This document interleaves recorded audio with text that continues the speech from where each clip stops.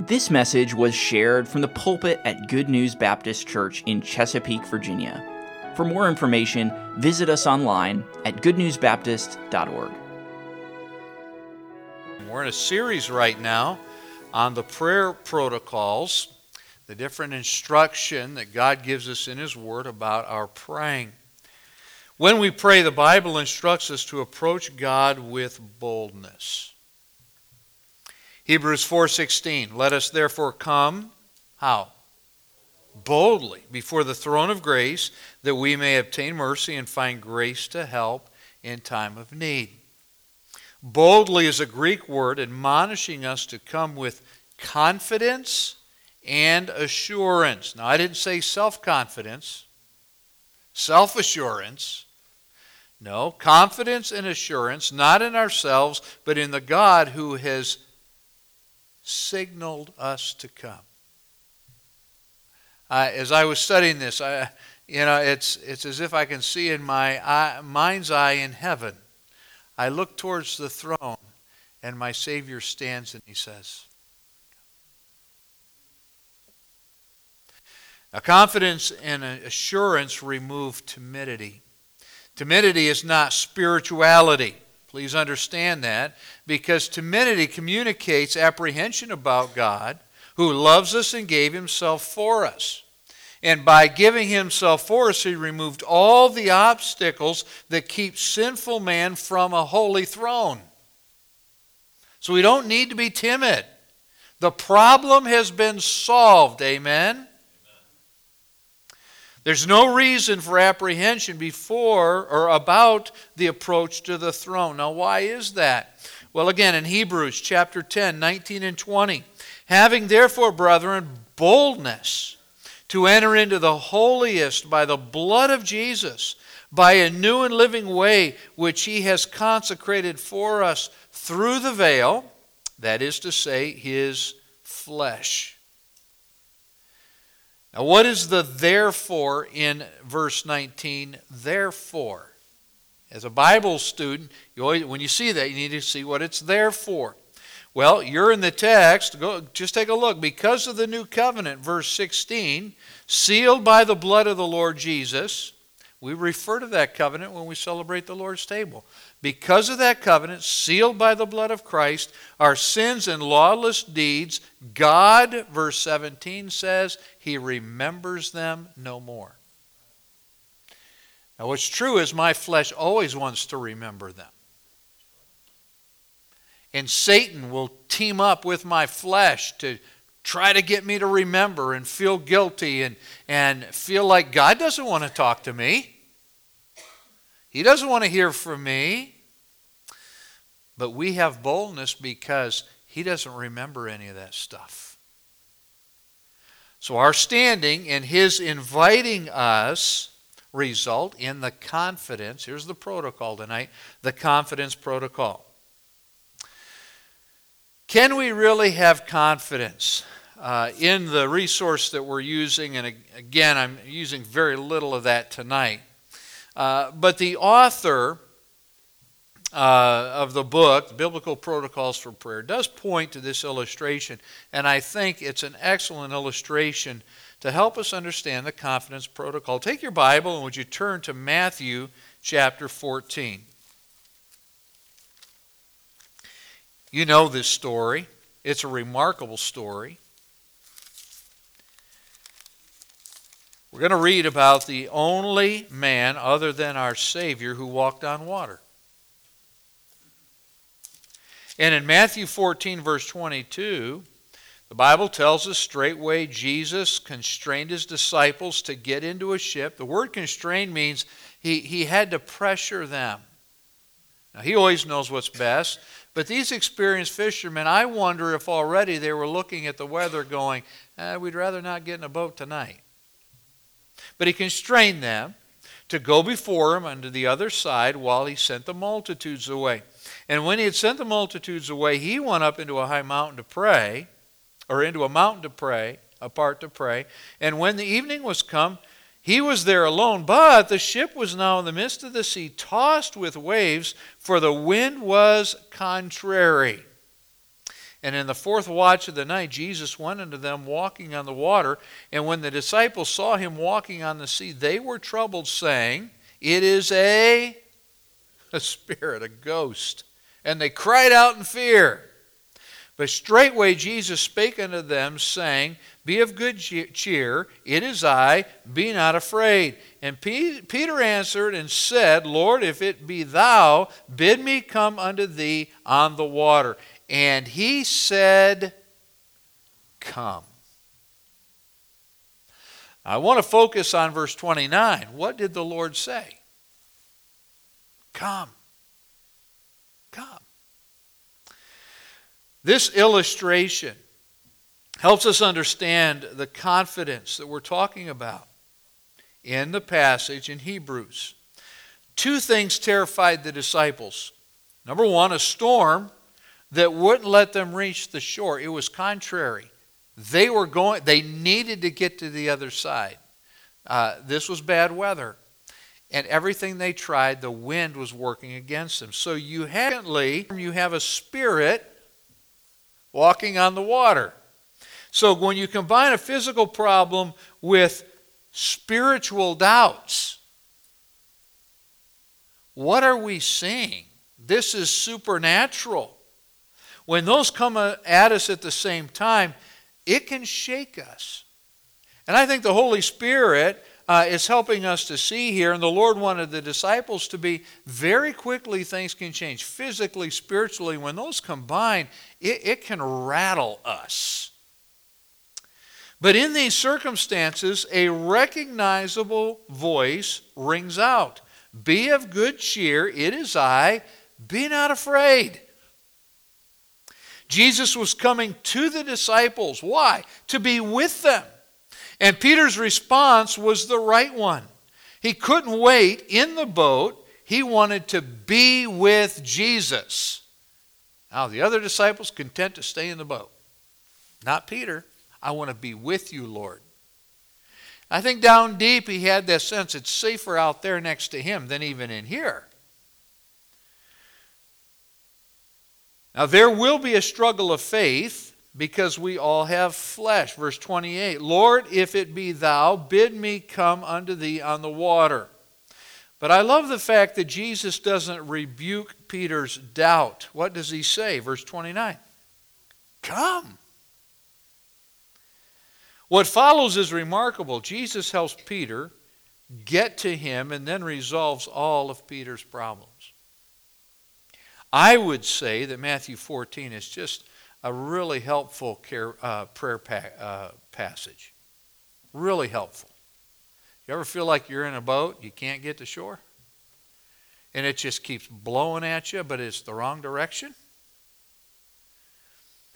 And then that voice inside, the Holy Spirit says, don't be afraid.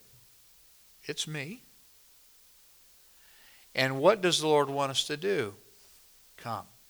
Come here. Come here. Let's commune. Let's talk. Peter's confidence wavered, but the invitation to come caused him to step towards the Lord even on a troubled sea.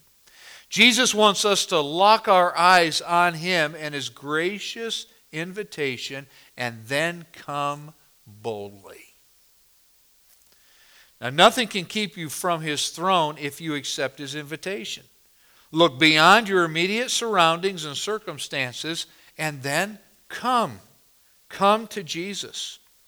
We must learn to approach the throne of grace with courage and assurance because Peter's Lord is our Lord too. And he occupies that throne. Paul told the Ephesians, in Christ Jesus, and this is chapter 3, verses 11 and 12, in Christ Jesus our Lord, we have boldness and access with confidence through faith in him. Now, along with the Lord's admonition to come boldly, he also tells us what to expect when we come to his throne. So Jesus says, come for help. Come for help. I'm reminded of the words of James, if any man lack wisdom, let him ask of God who giveth to all men liberally and what? Upbraideth not. Dummy, why didn't you come sooner? If you'd come sooner, you wouldn't have made that mess. That's not our God. Come. Lord, is that really you? If so, tell me to come. He knows our frame. He remembers we're what? We're dust. Come. That's the point. And he says, come for help. I want to help you. The invitation to come already signals grace. Come unto me. We looked at this last time. All you that labor and are heavy laden, I'll give you rest. Come, that invitation signals grace. I want to help. You have my undeserved favor. It's being extended to you, even though you deserve judgment. You deserve judgment before this throne, but I'm inviting you to come to this throne for help. Isn't that great? All because of Christ.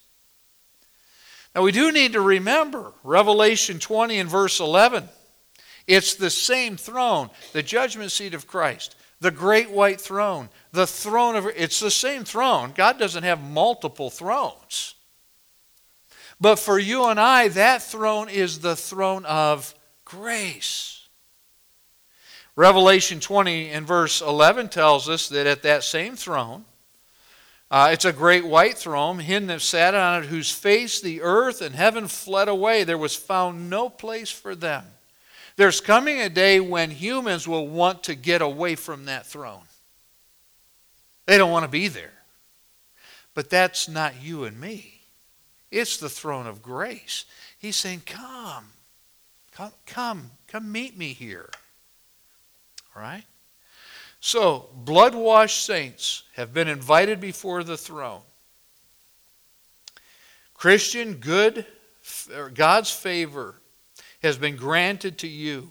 You are his justified, accepted child. And he says, come with confidence before his throne because of your continued need for help. Now, what kind of help? Let's go to Hebrews 4:16, and we're going to just break this down quickly. There are two kinds of help. Come so that you can obtain mercy. Have you ever taken a good look at Hebrews 4:16? That you may obtain mercy. Now, mercy refers to pardon for sin and being brought back into fellowship with God. Do you know what some of your help is? You know what the help I need every day is to go in front of that throne of grace and say, Lord, here's what I did. It was wrong. It was sin. Please forgive me. And what does he promise? Mercy. Every time? Most of the time? Every single time. Some Christians avoid the throne of grace because they failed the Lord again. Yet God's invitation, Hebrews 4:16, takes this into account. His gracious throne is for those who need to obtain more mercy. Every Christian is justified, but every Christian needs mercy daily because we all need to confess sin daily. Every one of us. Do you need to confess sin daily? And we don't even want to talk about it, do we? Every day I'm before the throne. Hope you are too. 1 John 1:9. If we confess our sin, he's faithful and just to forgive us of our sin. But do you know that right next to verse 9 is verse 10? Now that's deep, isn't it? What does verse 10 say? If we say that we have not sinned, we make him a liar, and his word is not in us. I need to come to the throne for merciful help every day. And he's waiting. He's ready. By the way, it's also, let's move on. So every time you and I sin, we have a gracious invitation to come before the throne for mercy. What other kind of help is here? Very quickly, gracious help. And find grace to help in time of need. Adam Clarke says this in his commentary, quote, grace is that by which the soul is supported after it has received this mercy. So I've gotten the mercy. Now I'm back in fellowship with God as I've repented. Okay?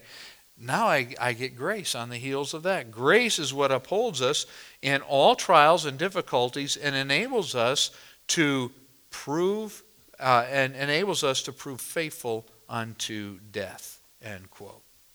So, gracious help. Grace is God's spiritual help and enablement. And notice when it is available. Now, I've read over this multiple times. Notice when it's available. Look at the wording, in time of need. Do you know what the translation of that word is? It's a Greek word, eukyrios, and it means this: well-timed at the right time. Just at the right time. When you come to the throne, not only do you get mercy, but you get grace in just the right time. Enablement, help. Not only do believers have unlimited enablement from God, but He delivers His help with precision timing. And so let me share this story and we'll be done. I may have shared it here before, but years ago, pastoring in Pennsylvania, we were in the Midwest for Christmas. We were on the Pennsylvania Turnpike coming back home at the end of the Christmas holiday. At that time, we were running a 15-passenger van because we needed that for our family. And our oldest, Benjamin, was driving that van. I was worn out. Renee was worn out. He was a good driver. He was driving the Pennsylvania Turnpike, and I was sitting on the bench behind him, right in the middle. God woke me up. Woke me up, and I looked up, and Ben was awake. He was watching as a semi-truck came right into our lane. I hollered. I don't think I scared him. I said, "Ben, stop." And he tapped the brakes, and that truck came right over, almost hit the Jersey wall. Well, now we're all awake. And the guy was acting like he must have been falling asleep or something. So we waited and let him get on ahead. It was a close call. Just a couple weeks later at church, one of our elderly ladies, and when she went to be with the Lord, I was concerned because I knew she was a prayer warrior. She came up to me, Sister Stiles, came up to me. She said, "Pastor, where were you guys?" And she named the date, and she said, it was like 2 or 3 in the morning. She said, "Where were you guys? What was going on?" I said, "Ruth, why?" She said, "God woke me up out of sleep and said, pray for the Asher family." Grace to help in time of need. You know what? God woke her up. Precision timing. We needed prayer support. Say, "Well, it's just no. That's what happens before the throne of grace." And in fact, as I thought about this and meditated on this in preparation for this message, so many illustrations of this started coming back to my mind. I thought, I could talk about this, and I bet the church family could probably tell stories too. Say, "Wow, that help came just in time." There you go. So, gracious help from our Lord. Now, even though our Lord says, "Come boldly for mercy and grace," our doubt and unbelief can be catastrophic. James 4:2 describes Christians in James' day, and I think many Christians today. "Ye lust and have not, kill, desire to have, cannot obtain. Ye fight and war, yet ye have not because you don't ask." You're not coming before my throne, mercy and grace. Instead of coming boldly, some believers stumble around blindly, trying to make life work without the throne. You are royalty and your Father is king. Go to His throne. He waits for you there. So we need to come boldly. The throne of grace, personally and corporately, to obtain unlimited mercy and enablement just when we need it, because we always need it. Our prayer times need to be confident approach to God's throne, because the blood of Christ and what He has promised is there for us. And we need to come with the Christ focus and urgency of Peter. You may feel like you're stable, but unless you're looking to Jesus, the ground under you might as well be the water that was under Peter. Right?